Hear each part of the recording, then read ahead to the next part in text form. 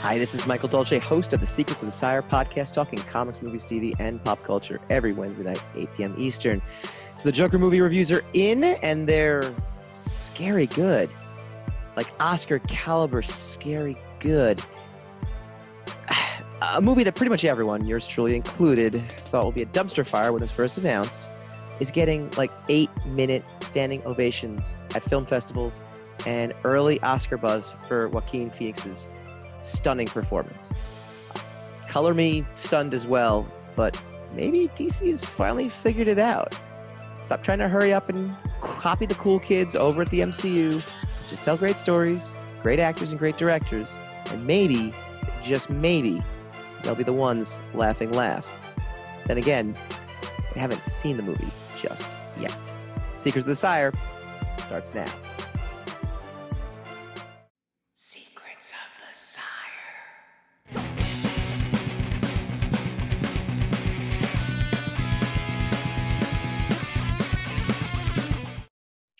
Good evening, ladies and gentlemen. Welcome to another edition of Secrets of the Sire. We talk comics, movies, TV, and pop culture every Wednesday night, 8 p.m. Eastern on the Sire Studios digital network. That's youtube.com/Secrets of the Sire, facebook.com/Secrets of the Sire, twitch.tv/Secrets of the Sire. And you can download this podcast on Apple Podcasts, Google Play, Spotify, iHeartRadio, Spreaker, Stitcher, anywhere podcasts are available. Tonight we are talking Joker, trailer, truth or trash, and the reviews are in, and a House of X review. I am your host, Michael Dolce, as always, joined by my cohort in crime, Mr. Lord of the Radio. Lord of the Radio. Who still looks like Vader after they unmask him. Nice. Thank you. Thank you so much. Well, when you dip your head below it, yeah, it looks like you have like the head of the Darth Vader outfit. Wow. You don't think so? Well, to anyone listening to us, they can't see this, but if you're watching us on Facebook or YouTube, I don't know. Go watch Return of the Jedi again to see if you think that's a compliment. I didn't say it was a compliment. Yeah, all right. I did not say it was a compliment. You want to start the show like that? Okay, no problem. No problem. What I do want to say is there's less than, I think, 40 hours to go. Ned, Lord of the Pit, A Comedy of Terrors by Jim Calafiore. He's a friend of the show. He's done some Sire covers. His Kickstarter is like, it's very close to being funded. If it's not already, it's like, it needs like a couple grand. He asked for 38. I think last time I checked, it was like 35 or 36. Go check it out. It's close. Put it over the edge. Do your duty. Go look up Ned, Lord of the Pit. Do your go check it out. And it'll run through, I think till Thursday. So you got another, you plebs. Thursday or Friday. You got another day to do it. Speaking of Kickstarters, we're going to be announcing a Descendant Kickstarter next week, which I guess I just did, but we'll give you the exact date so you can check out Descendant. That was the book that I did with Marcus Perry and Mariano Navarro over at Image Comics, celebrating 10 years. 10 years. Oh, boy. All right. Joker movie. Hassan, let me set the stage for you. Let me paint a picture for you. Two gentlemen, very handsome gentlemen. They do this weekly podcast. And when they ran down the list of handsome, so it's me and who else? Who's the other guy? Some guy. They ran down the list of 2019 movies. And lo and behold, on the very end of it, like toward the end of the year, October, was Joker. And we saw, well, first of all, the first reaction was, really? Todd Phillips, the Hangover guy? Like, really? Old school Todd Phillips? All right, Joaquin Phoenix is a good actor. Maybe it won't be total trash. Maybe it won't be total trash. Yeah. Then fast forward a few months later, the first trailer comes out, and you're like, this is either going to be really good or really bad. Like, there was no in between at that, right? Fast forward, we are now at the third trailer. And right as the third trailer dropped last week, during our show last week, actually, the reviews from the Italian Film Festival come in, and just critics in general, and they are raving about it. Stunning, fearsome, highly physical performance. That was Hollywood Reporter. He declares the film grippingly atmospheric. IGN, Jim Vevoda. See, I got that one right. Vevoda. Drawing its spirit and style from the classic 70s and 80s films like Taxi Driver, The King of Comedy, A Clockwork Orange, A Dog Day Afternoon, director Todd Phillips' Joker presents a Gotham City that is unmistakably a stand-in for the hellish New York City of the era. Phoenix's character is in nearly every scene. He describes it as if it were Arthur's tortured headspace for the entire time. Forbes critic calls Joker one of the best films in 2019. Again, fearless and stunning in its emotional depth and physicality in terms of Phoenix. The fact is, everyone is going to be stunned by what he accomplishes because it's what many thought impossible. Forget what he's about to say. We just thought it was impossible that he would have a performance like this. Now, look, we have not seen the film yet. The film does not drop until New York Comic Con Friday. We will have our review live from the Starlight Runner headquarters October 6th. So check us out there. I'll be very excited to sit and wax poetic with Fabian Nicieza and Jeff Gomez about this movie, because I think that's going to be a really that's a cluster of good heads to talk. But Hassan, from where we started, when we even heard there was a Joker movie, to this precipice of it's not just going to be good, it could be great. Are you shocked? Are you surprised? I'm pleasantly informed that people are responding well to it. Mm-hmm. I'm not really shocked. No? No. And I'm not shocked because I thought it was going to be great all along. Uh-huh. I'm just saying, I don't know how to say this. It's kind of weird because it's not true. Yeah. It's kind of a lie, what I'm about to say. I'm excited. I'm eagerly anticipating. So many films that are almost immediately dismissed Mm-hmm. in the concept stage by the general public, The masses. By the hive mind, Mm-hmm. turn out to be great films. Yeah.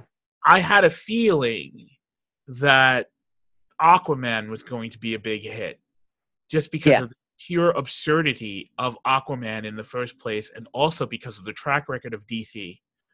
DC had done not so great with Superman and Batman, who are the gold standards of superhero dumb, And in spite of long before the superhero cinematic age had started, Batman and Superman. I mean, we're in our 10th and 11th Batman and Superman movies. Mm-hmm. So I mean, Batman is, especially Superman, going all the way back to 1970s. I mean, we've seen these characters depicted. Those movies did not do well. So now you're going to whip out Aquaman, who was such a joke that that it was a running joke in Entourage that Vincent Chase was going to play Aquaman. It wasn't a running joke, actually. They actually treated Aquaman. But I mean, it's like, okay, it was one of those things where we're going to just say that he's going to be Aquaman because they're never going to make an Aquaman movie, right? Right. So it's virgin territory. They felt safe. Yeah. Okay. So I mean, in my humble opinion, so Aquaman's going to come around, and and it's like, this is going to be a disaster because they couldn't get Superman right. How are they going to get Aquaman? How are they going to get a movie with a drum talking fish octopus? How is it even going to happen? By the way, it was on HBO. Again, it was on reruns on HBO, and the scene, just to give you a scale of how much they succeeded with Aquaman, the scene where he's at the aquarium and all the fish are like bowing toward him, like when he's a little kid, like just at the very beginning, like just to make talking to fish cool. James Wan pulled it off in like 10 minutes. Like, amazing. What's one of my kind of favorite scenes in the film is when he meets his brother for the first time. When he meets what's this guy's name? The owl. From Watchmen. His brother, the king. Yeah. Patrick. I want to say Carney, but I don't think that's right. No, but we know, everybody know. Oh man, and he's a star. So the fact that we don't know his name means he's got to try harder. No, the fact that we don't know his name does not reflect harder. Yeah, for you, ass, but not me. Okay, so anyway, don't speak for me. That sequence where he meets his brother and they have that piece of dialogue. I'm like, this is not bad. You know, Yeah. this is not. I'm not rejecting this. I don't understand what's going on. So okay, so to get past that, Aquaman does well. Now they're gonna do a drama of the Joker. Joker is dicey territory after Heath Ledger, right? Mm-hmm. It's not gonna be Heath Ledger. It's not gonna be Jack Nicholson. It's not gonna be Mark Hamill. So now we're like, you know, Right. Jared Leto did his turn as Joker. I don't believe he did terrible. No. I think the reason his Joker is a passing Joker is because he didn't try to copy anybody else. He played a completely different aspect of Joker. I don't know what DC's doing, what Warner Brothers doing by having a completely different Joker movie. While they're trying to build their own cinematic franchise. No, but see, that's what I think they're doing. And I think that's really what I kind of talk about a little bit is the fact that DC is finally letting go. Like it's amazing. It's like, when you're in high school and, I came from a Catholic middle school into public high school for the first time. And immediately the first thing I do is I look around and go, okay, what's everyone doing? And what do I do to blend in, to attach myself to what everyone else is doing? It's not a question, when you're a new kid in a big high school, you don't, at least my interpretation was, I don't want to stand out. I want to blend in. I want it to be seamless. I want to be part of the cool kids. I want to be popular. I want to be whatever the case might be. I don't want to be the kid being chased around. I get it.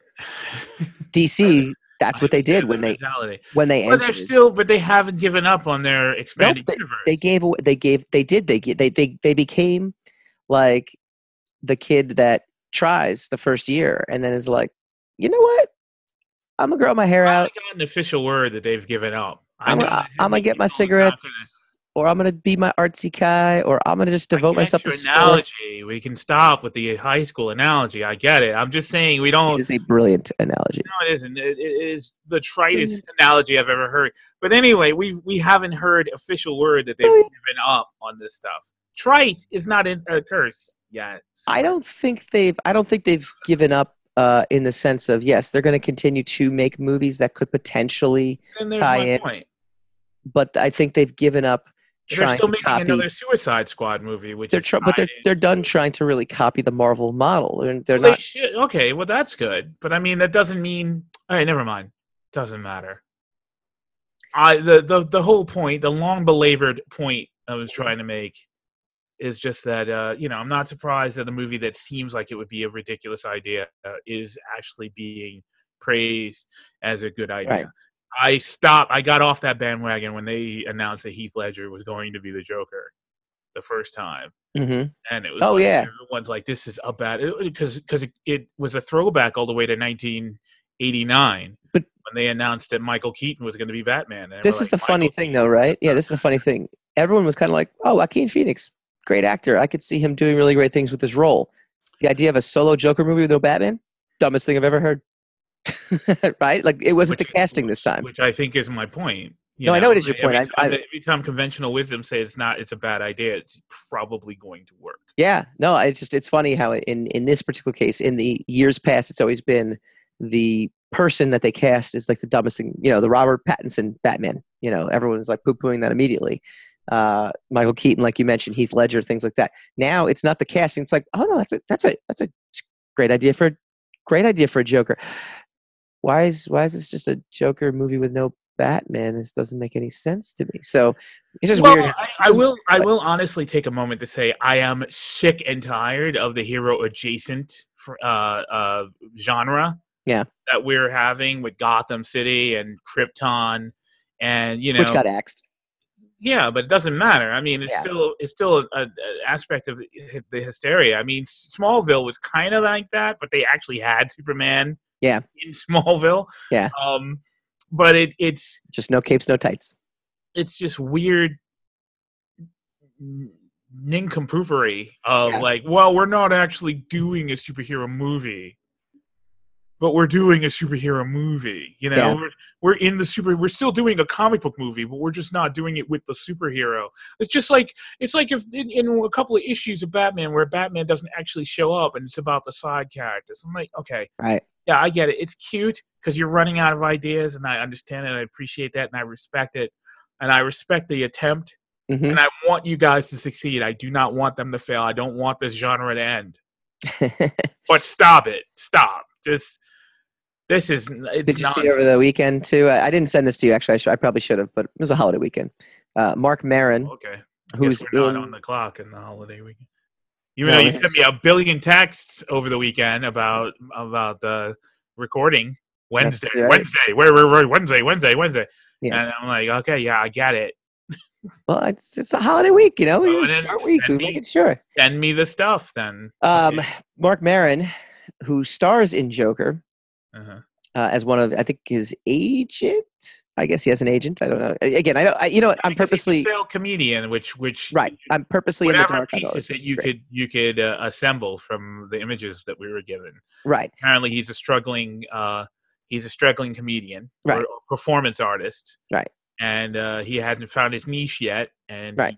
he hits his breaking point just around the time he starts to blow up. So, yeah.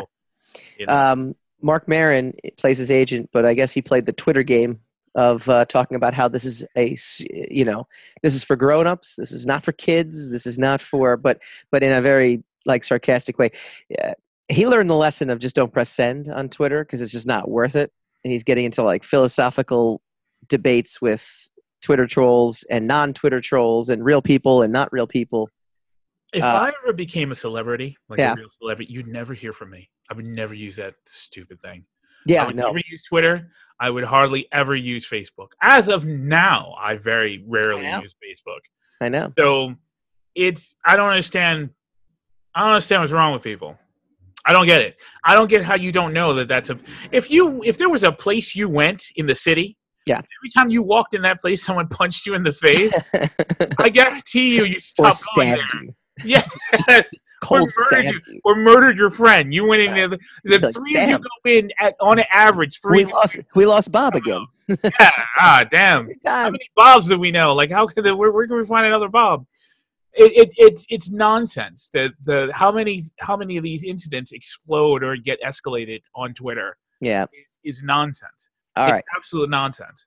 Third trailer just hit. I'm done, I guess. Well, yeah. Go ahead, dude. It's nonsense. Yeah, well, it took emphasis. Oh, I'm using emphasis. Usually, when you get the third nonsense, that's what I cut to the desk. It's a triplette, man. You know what a triplette is. I do now. You know what a triumvirate is. Yeah, okay. Goon. Go on. Third trailer dropped. Yeah, whatever. What's this nonsense about like 10 trailers per movie now? I don't disagree with you. The funny thing about it though is it dropped and then a few days later we get the critics' reviews anyway.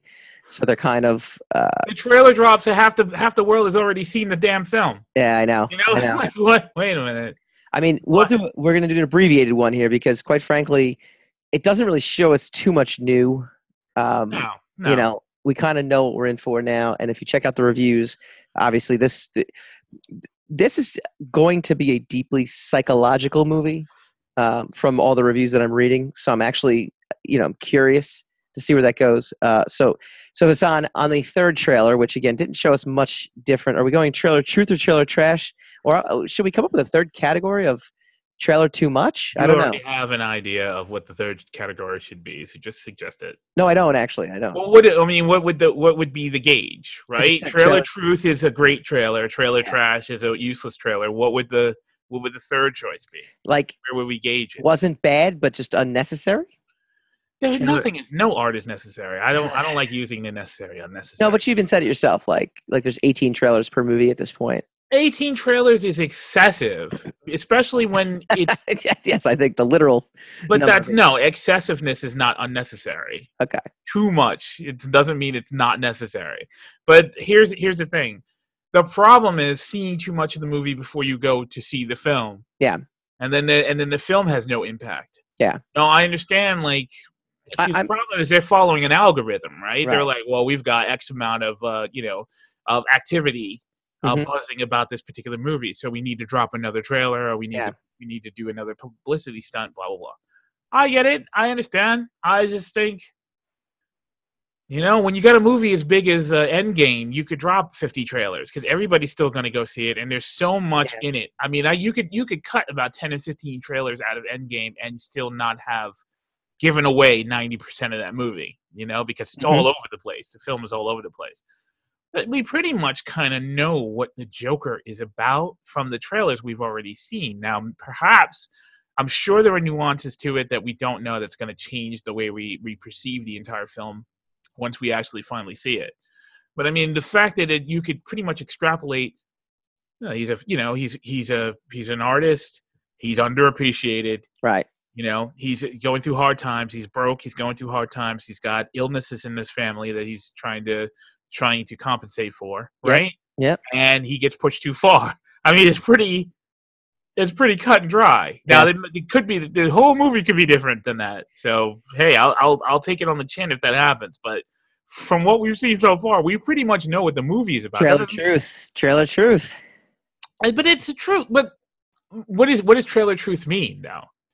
Does trailer truth mean that the trailer told the truth about the movie and told us exactly what the movie is about? Not exactly what it was, but gave us. Or is it just a clever alliteration to make it sound interesting? How dare you? How dare you? Yeah. So it's that. Okay, I got you.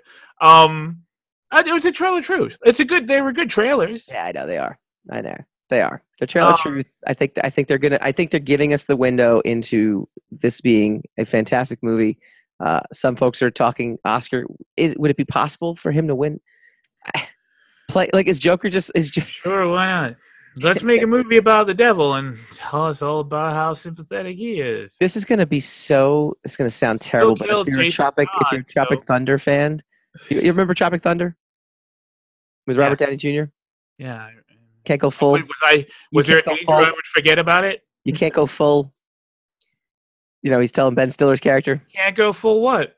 I'm going to leave it at that because we live in a different age today. So then what you bring it up for if we can't actually reference it? Is Joker the new full? You want an Oscar? You want an award? Play the Joker. That's it. I don't get that analogy. I just I'm just saying. I just think you got a bad guy. Like next is gonna be a Zod movie. You could talk about Zod, how Zod was coming up through the Kryptonian military, and he got beat up by a lot of people, and everybody needs. I think that would be brilliant. No, it wouldn't, man. Just as long. Heck no. Not another sequel. When we come back, you don't want a sequel, but you want prequels, and you want adjacent movies. I don't. I actually. There you go. The adjacent I can deal with. More sequels. What I don't want are franchises resurrecting themselves like 10, 15 years later. We're going to count down the best and worst with news that a new Matrix movie and a Breaking Bad movie are on the horizon when we come back. Check out the all-new Sire Studios website, SireStudiosInc.com. Find all your back issues for The Sire, Mainstream, Undone, and more. And be on the lookout for news and announcements, convention appearances, and brand new podcasts coming to Sire Studios. That address again is SireStudiosInc.com. What I want to feel for Rian Johnson as a creator is that he turned in the most kick-ass Star Wars script that was going to flip the script on the entire saga, and Kathleen Kennedy and everybody else like, no, we can't do this. What else you got? And then he turns into the first draft of the Star Wars fanfic that he did when he was 15 years old. He goes, well, I got this also. And they're like, we'll make this. This is brilliant. Secrets of the Sire.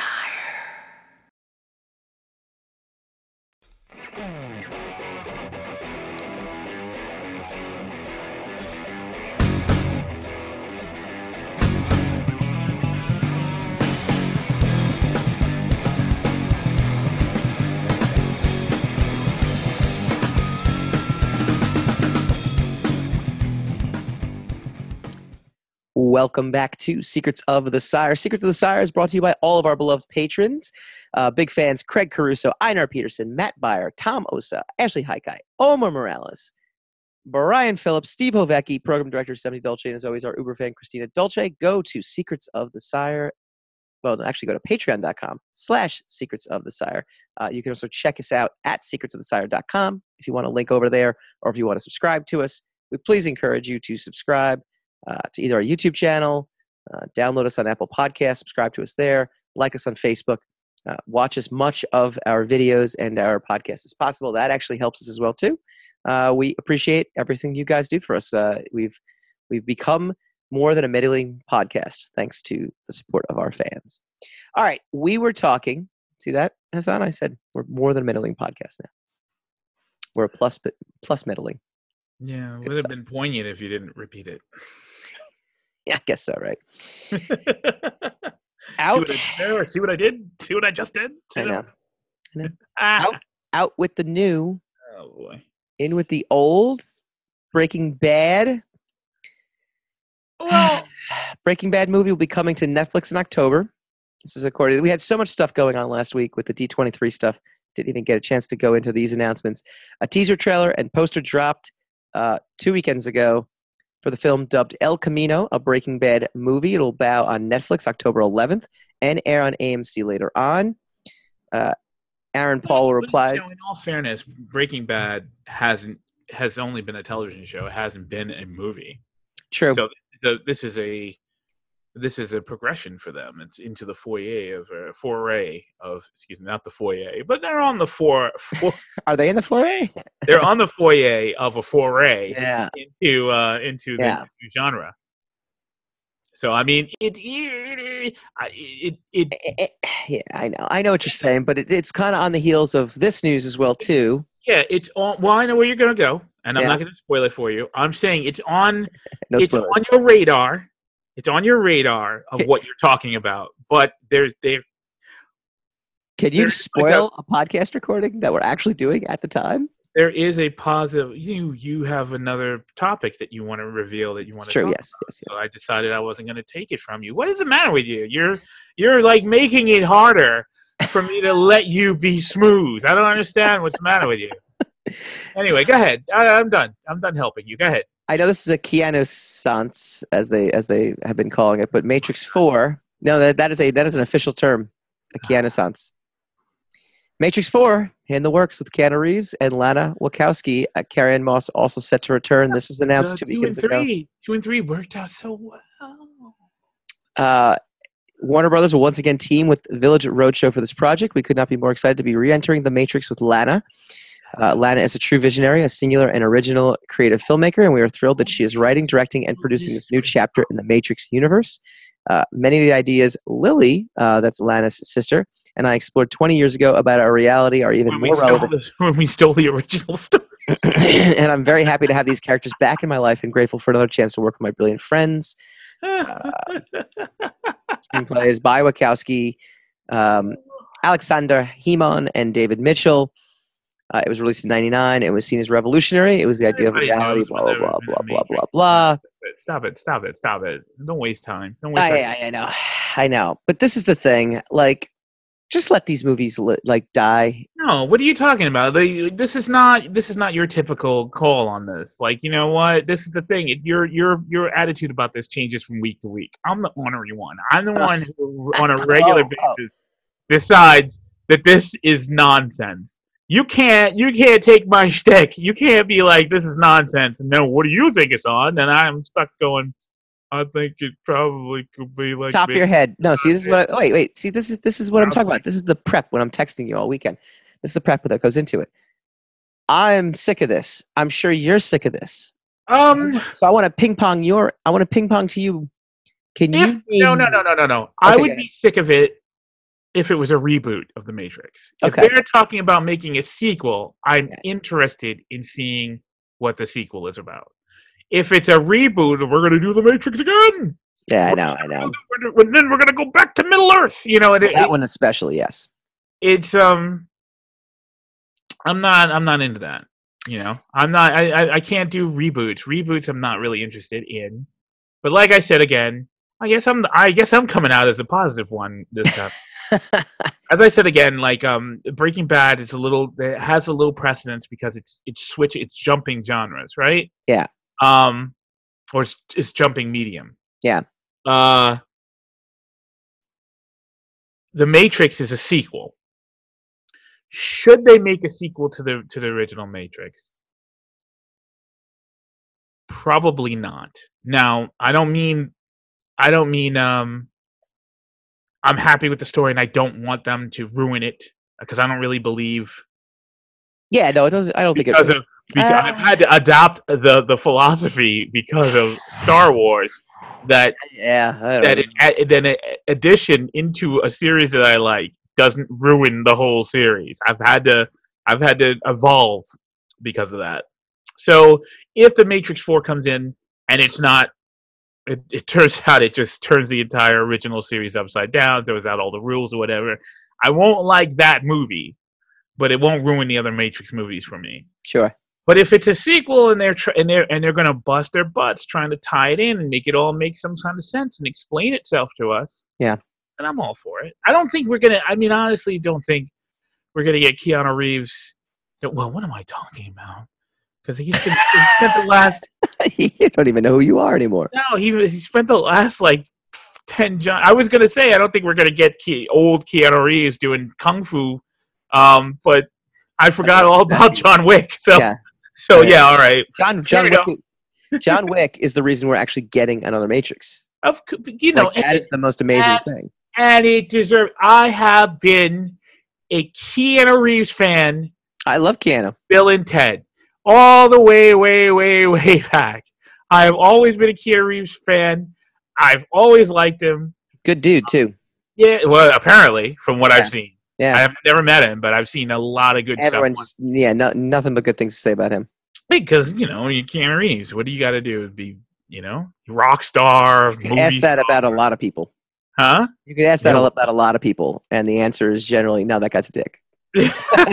So, well, that's what I'm saying. Well, of course, because people ask me all the time. I mean, they make the wrong choices. But Keanu Reeves not being a dick, you can understand. Why would you be a dick? If you were Keanu Reeves, would you go around being a dick, or would you just be cool because he's cool? Let me ping pong this over to you.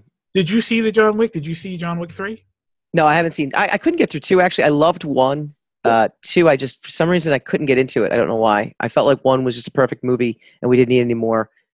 And one of those people. I'm not saying 2 is bad. I don't know how you ever get tired of watching one guy beat the snot out of and usually I don't. Usually I don't. But for some reason in this case, I was just like, I just don't want to. I might see 3. I might see 3. I'll tell you what I'm watching right now. I've finally caught up to the last Fast and Furious movie, Fate of the Furious. Toretto, he's turned on everyone. Charlize Theron's got him by the balls. It's great. It's amazing. The Rock can take rubber bullets and just keep going. Yeah, maybe that should have stopped. Although I did see Hobbs and Shaw, and I absolutely loved it. Yeah, it is a ridiculously stupid movie. Fast and the Furious franchise, those whole franchises, and Hobbs and Shaw. I'll watch it when it comes on cable as well. What I'm talking about, what was kind of wrong with the Fate of the Furious is when they is in my. Wait, don't tell me. I haven't finished it. I only got through half. I'm not gonna tell you anything. You already said it. What's kind of wrong with it, in my opinion, is when they try to put drama in it, like Toretto turning evil when the evil Spock. It was cool.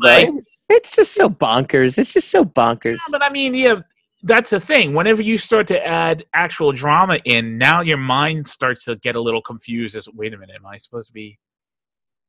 Taking this seriously? Am I supposed to be worried about any of these people? I mean, they jump out of planes with cars. Am I supposed to be worried about it? So that's the bit of it. By the 8th installment, they're not even giving you like the Berlin part of that where they're actually on the initial job. That would have been an entire movie. Now they're just like, no.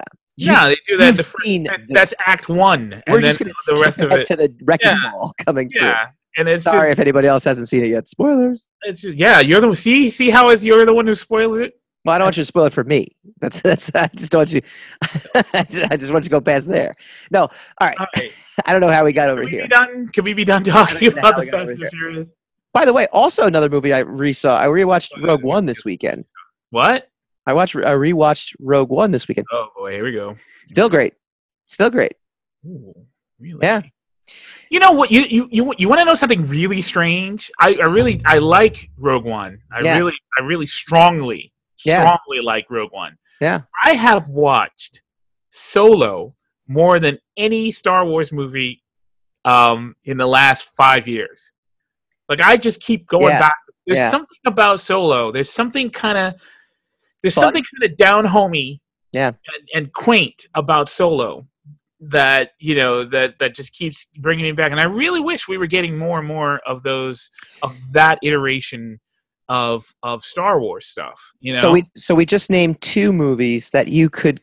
They're adjacent, so they're not exactly sequels or Han Solo is a direct star of the Star Wars franchise. Right. So that's not quite adjacent, but yes, Rogue One is definitely an adjacent movie. Can you name me movies that what's the term?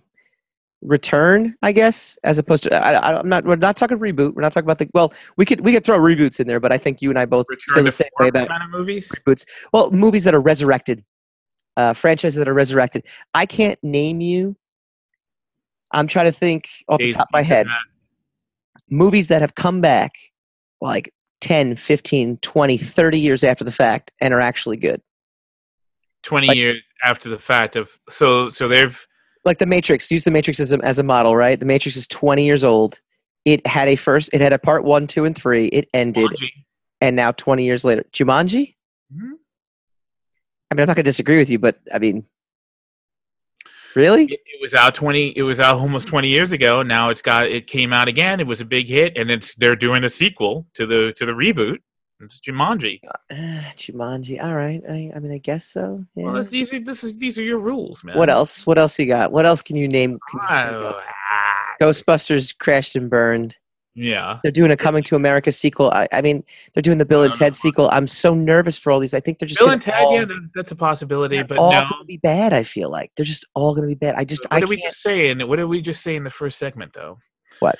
No. About predictions of things being terribly bad. I don't pay attention to what we say.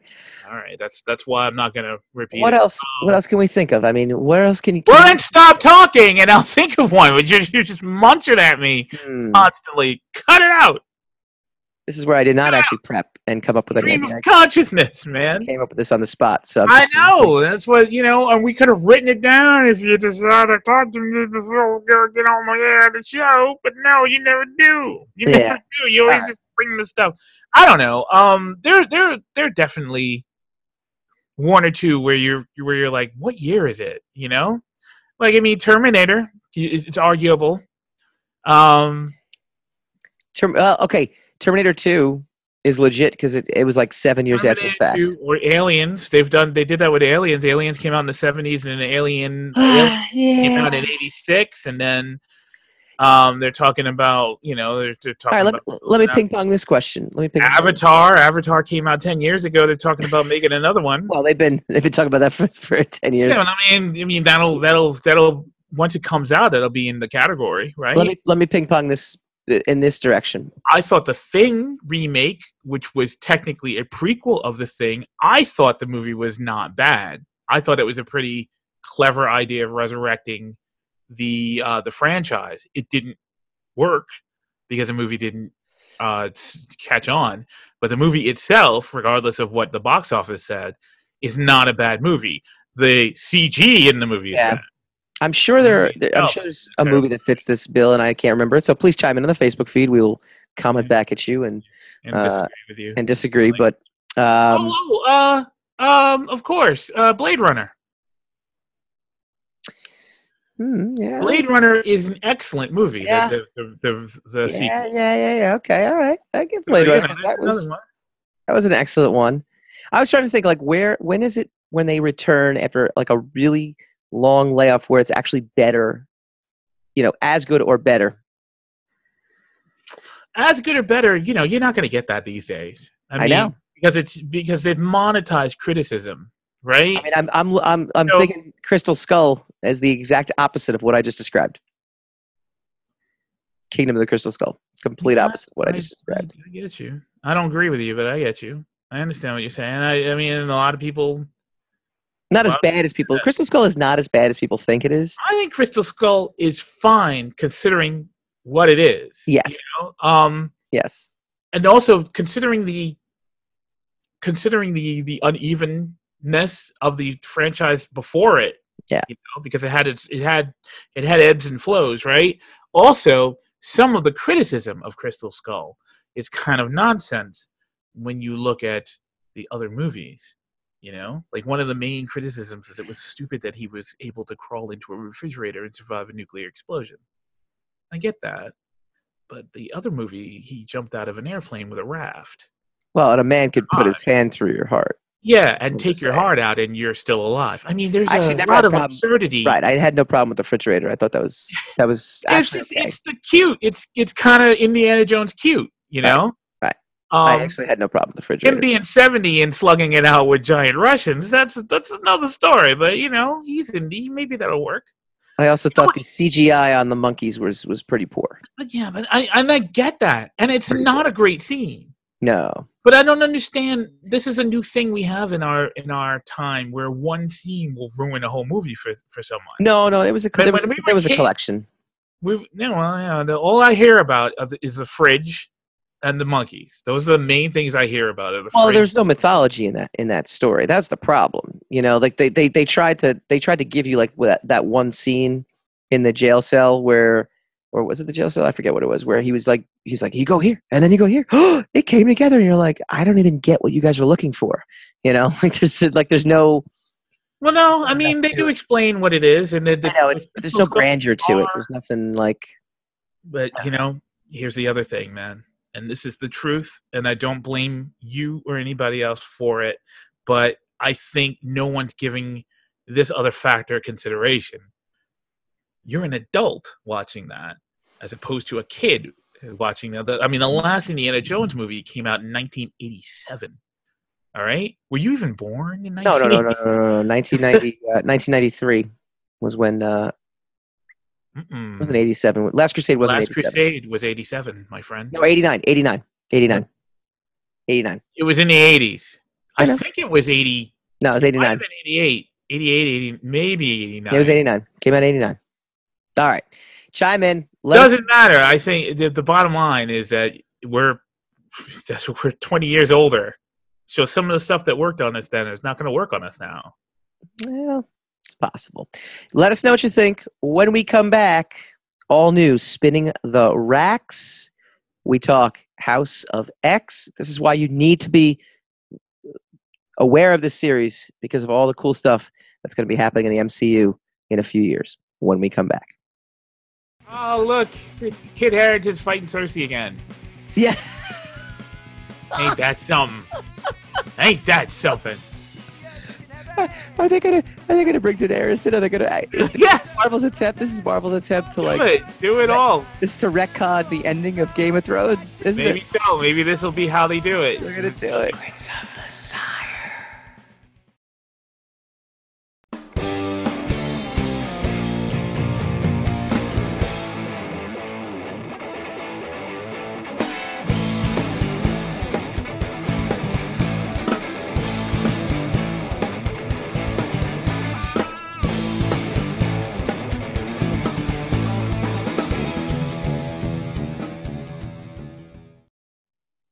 Welcome back to Secrets of the Sire. We do this every Wednesday night, 8 p.m. Eastern, talking comics, movies, TV, and pop culture. Now we're going to do the C in comics. We are going to go spinning the racks. Spin the rack, spin that rack. All right, we have changed Spin the Racks. We've kept the song because it's great, but we want to give you a little bit of insight and our own opinion into what's going on in the comic book world. And right now, the big conversation is House of X. It is the Jonathan Hickman scripted reboot essentially, of the X universe. Some quick backstory for all you MCU fans out there. Marvel basically was in the same situation they were in with Spider-Man, where they licensed out all their X-Men movies. And then this was seen as a great thing because X2 came out and X-Men came out. It was this amazing thing, right? These movies make lots of money. Then eventually Marvel's like, no, we're going to do this ourselves. And they launched Marvel Studios. Everyone's like, Marvel Studios, that's never going to work. It does work. It works so well to the point where Marvel, as an entire entity and corporation, was just like, we need to do whatever it takes to tank these other franchises so that we can get the rights back to them. Didn't work necessarily, but they essentially went about tanking the entire X universe for many, many years. Hassan, put us back into the 90s when you were collecting comics. What was the number one comic book out there? X-Men. What did everyone... Uncanny X-Men specifically. What did everyone aspire to want to read or write or draw? Everybody wanted to read, write, or draw, especially draw, the X-Men. They wanted an X book. It's, there were so many of them, they were referred to as X books. Yes. Wolverine was literally in every book, too, at the same time. Feet. Yes. Yeah. It was an oversaturation of X. Yes. And the Avengers were kind of a joke.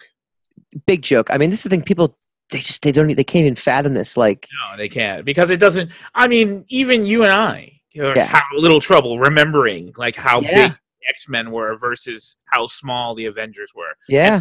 And Iron Man was like it was niche. It was quaint. Yep. Yep. So, I mean, look, the stuff that MCU has done for their adjacent characters. The other great thing about that, without even going on a tear, is that those were the characters that Marvel owned outright.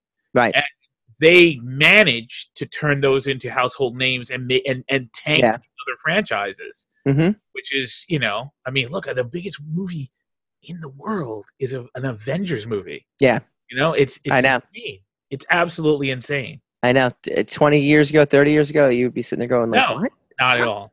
Like, there was literally a battle 20 years ago, or I used to over 20 years ago. I used to think the Avengers were weak. I'm just like, Captain America and Iron Man. But they were saying, like, Mark Waid's run on Captain America back in the 90s was like, they were astounded that someone could actually make Captain America cool. Like, the thought of him actually being cool. I said that when they announced they were going to make a Captain America movie. Yeah. I was like, oh, they just tanked it. Yeah. That's going to be, because I remember the same crew that went to see Green Lantern. We went to see Green Lantern in the same movie theater. It was all of us, and we didn't expect Green Lantern to be great, but we didn't expect Green Lantern to be as bad as Green Lantern was, right? And so the whole time for Captain America, we were like, here we go, we're going to do it again. 2:00. It was late because we got a print of the movie. That's when I worked at the movie theater, and we got a print. So we were going to watch it the day before it debuted, and we just went in. It was like, this is going to be such a, and then we were literally like gobsmacked.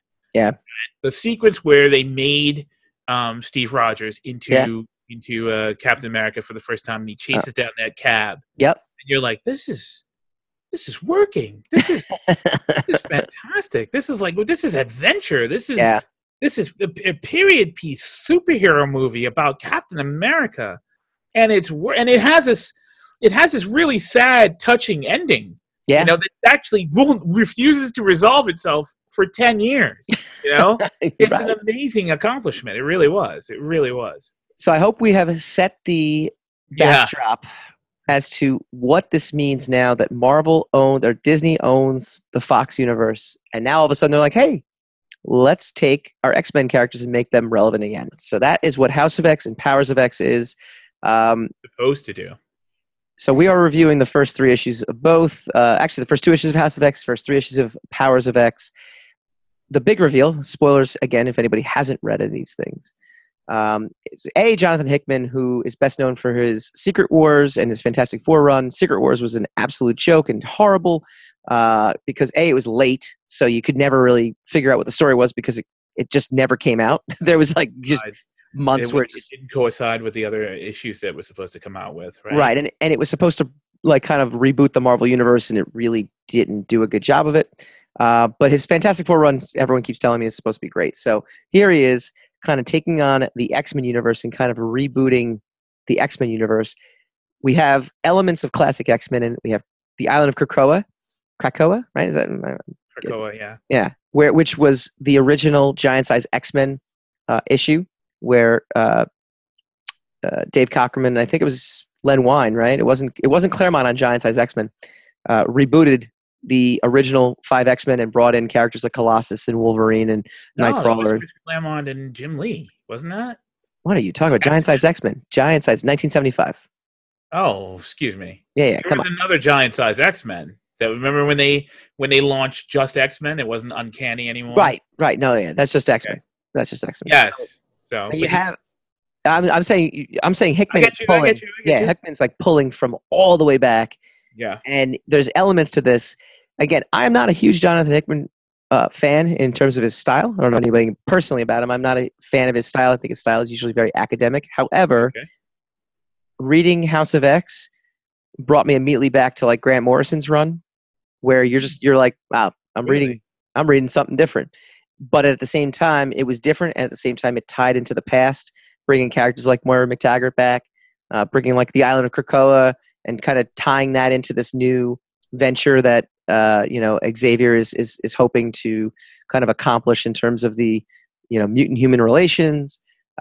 I'm happy we're not seeing the same old Magneto again. I'm tired of reading Magneto storylines where he just tries to take over the world. Like, we're good with that. I'm good with that. Yeah. Although there were elements of that in there. Yes. Yeah, right. Everything stayed true to the character. So right off the bat, I got to tell you, very impressed with these issues. The big reveal, though, was that Moira McTaggart has been a mutant all along. Sorry, this is spoilers, but I already gave you the spoiler warning, and this is the tail end of the show. So at this point, you should have seen this coming. She has a mutant power of reincarnation. That is driving sales of House of X #2 up, which I have my own copy, which is great. Well, that's good to know that the comic book is doing well. Oh, yeah. It's like $30-$40 on eBay right now. Nice. Hassan, your take so far? My take is mixed. I think I applaud a new direction. Mm-hmm.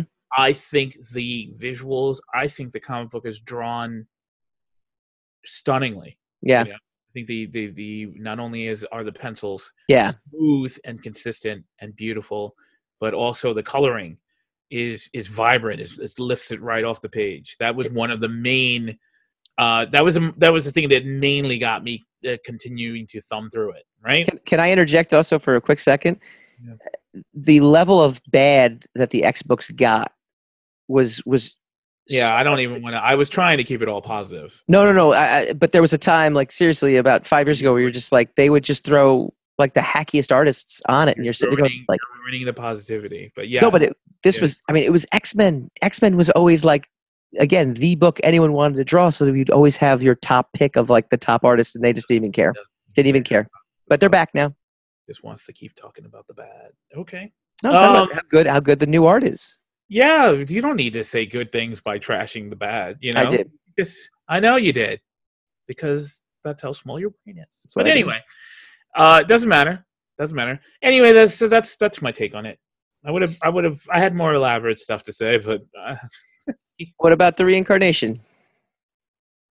Which is not. You said it right, because we talked off air, and you said it's not really power of reincarnation. That idea is terrible. That idea is ruining. Very strongly ruining any new direction that this is going in, and not because of the concept of the fact that she is preborn, which is an old concept by Frank Herbert in Duke, but that doesn't matter, right? Feeling, so it's okay. It's comic books. It's a pastiche of everything, but it's not reincarnation. She's living the same. What he failed to explain is she's living the same life over and over and over. Right. So the concept where it was interesting, where she would die and then be reborn a few days after she died in a new body in a contemporary time, which would make it interesting. Right. Is ruined because she's Groundhog Daying. Yes. Back and forth, and it's like, well, wait a minute, yes. And in the way he explained it, you kind of have to just figure it out, because you're like, wait, she how can she meet Xavier again in the next life, and how can so then she gets threatened by Destiny, right? Oh, blah, blah, this and blah. You're only going to be able to do this 10 times. How do you know? I mean, Destiny can't even see her own death coming. She gets killed I remember she gets killed in the original Uncanny Run too from Chris Claremont. So but that's what I'm talking about. It's like, well, wait a minute though. What do you? She's neutralized. yeah, She's never going to be anything. All you have to do is survive, is outlive her time of being alive. That time, yeah, right? Because everybody else's life is linear. mm-hmm. So if she's a threat to you, if you're deciding she's a threat to you, that means you're immortal, and that you travel through parallel dimensions, and you're going to keep running into the same person, right? But that's not what was happening. So the whole idea that people were threatened by her reincarnation is nonsense. Yeah, because all they have to do is avoid her for that one life, right, and then they could go about their business. She can't really do anything. And if she's living, I don't know, is she living? It's so the concept is so very Edge of Tomorrow, where he basically clumsy. But Edge of Tomorrow was based on a particular set of moments, right, in the character's life, and he was trying to accomplish something in the set of moments that he was. Well, she technically is also. She's trying. She's, by Powers of X #3. You essentially understand that she's tried this 7 other times, which is fine, and that's perfect. But then the speech that Destiny gives her, is nonsense, because they don't have to worry about if they kill her, that's over for them. Yeah, because they're still in a linear timeline. They're not going to have to worry about her ever again after they've killed her that one time. Right. She'll come back, and maybe she'll change life, but they won't know it. Right. I so know. Like, why treat her like she's a villain? Mm-hmm. If that's it would seem like a solution in search of a problem, and it's not really. It was just that was the only really clunky thing. It was high concept. And what Chris Aaron had mentioned to us last week too is that there are some errors that he's going to fix in the trade, and it's like, really, you've had a whole bunch of time to figure this out, and there's errors in your story. So how do you admit in the midst of the run that this is a problem? You would say that's something you would say after the run is over and you're going to do a trade, right? Right. That's like after the original run of Spider-Man is over, you re-release Spider-Man with extended scenes in it. Right. You don't tell the audience before they go in to see it for the first time, hey, 6 months after you see this, we're going to re-release it with better scenes in it. You don't. That's nonsense. It's just, look, the art is beautiful, the coloring is fantastic. Look, the concept is to me the concept is strong enough though that I'm interested to see where it goes. I like the fact that we're reading these parallel timelines. They're not, well, I guess they're parallel in the sense that, it's supposed to be one linear timeline, but it's really not. You find out by the end of Powers of X #3 that the 1,000 years later, the apocalypse timeline that you're watching is actually Moira's 9th life, and this is now her 10th life. So, but she has the information she needs to somehow kind of save humanity. But they don't explain how these lives work. How are the lives getting progressively worse if she's reliving the same life over? Is she the one making the changes? Is she the cause of these things? I think they intimated that. The other problem with it, though, too, is the fact that just like anytime you retcon anything, you retcon something, it's immediately going to make you go back and be like, well, wait a minute, this doesn't make sense. Her reaction here shouldn't make sense. Like this. Not only that, it's a paradox loop, because you're never going to be able to set up the perfect timeline. Yeah. Because if that's your goal for your story goal is the perfect timeline. Right. At the end, once they kind of achieve it, or they come close to achieve it, or they actually do achieve it, what's to stop someone from changing it again? What I was hoping for. Resolution. Yeah, what I was hoping for, I actually had the exact same thought when I read House of X #2, that Moira lived a past life like in the 1700s. Like that's the way it looked like to me. It looked like a real like rustic kind of farmhouse, which was really interesting. And then it was like, then she it worked that way, right? Because you probably were reading it. That's the same way I was reading it. Yes. And then what happened is at a certain point you kept running into walls. Like, wait a minute now. Right. How is she back in college with Xavier again? Right. And then you realize, wait a minute, she's just being reincarnated in the same body Right. over and over again, which then Right. She's reliving the past as opposed to the high and low being from it was kind of crazy for me. Yeah. Because when I first started reading, I was like, wow, this is really interesting. Yeah. And then when I realized, like, well, it's like oh, I'm so sorry, universe. I'm gonna tear down your boy again. It's like when I watched Looper, and I was like, well, this is high concept. Oh, that is such a glaring mistake that ruins the entire film all of a sudden. Yeah. And it's just one of the what I was hoping when I was reading it was like, he's going to reboot this by putting us in Mora's eyes, and that's how he's going to reboot it. Like I like when comics reboot themselves, because I think they absolutely actually need to, while not destroying the continuity that came before, but some sort of story event happens where now everything is kind of starts fresh again. Yeah. But at the same time, it's as a result of a story that's been building for years. What about the Young X-Men with Jimenez, that whole run, the trial of Jean Grey? It's like that's another thing about all these reboots. I'm so burned out on the entire concept being reworked again. The fact that you're into it and you're excited about it is awesome. Yeah. I'll just try to ride your enthusiasm for it, because I am like, okay, like when I read it as an assignment for this show. Yes. I really did. Yeah. And then I started really getting into it. Like, no, wait, this is really, and then the kind of mistakes started popping up. Right. And then it was like, wow, this is not even a perfect it's yet another reboot, and it's not even, in my opinion, at this moment in the process, in my opinion, it's another reboot, and it's not even a really good reboot. I think at this point, and this again, we're just tying it back into the MCU. Yeah. I think at this point it's going to stick, and I think at this point, anyone out there who has a passing interest in comics, passing interest in X-Men, passing interest in what's going to happen in the MCU should pick up the series, because I think it's going to actually, set the stage for things that we're going to be watching. And ironically, I agree with you. I think everybody should read. Why is that ironic? Because I just spent like 10 minutes saying it's not that great, but. If you guys out there have comics that you would like us to talk about and wax poetic about and be positive about, we're going to stick to positivity on this as much as possible. Yeah, we're not going to. Well, I'm going to. Well, we'll try. Go to secretsofthesire.com. Go fill out the contact us form out there and send us your comic if you would like us to talk about it. If we like it, we will. If we don't, we won't. It's just as simple as that. All right, next week. Huge announcement. Very super excited. We are welcoming back Kevin Bacon alongside his brother, Michael Bacon, onto the show. They are the Bacon brothers.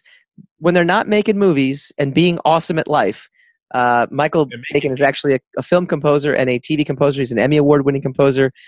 So he's working a lot of times behind the scenes in the movies. Kevin Bacon, obviously, is full front in the forefront of movies and TV. They are a traveling band. They're a folk act. They're really awesome. They're going to debut a new single on our show, which is awesome. And they're going to do a whole bunch of cool things next week. Tune in for the Bacon Brothers. We'll see you guys then.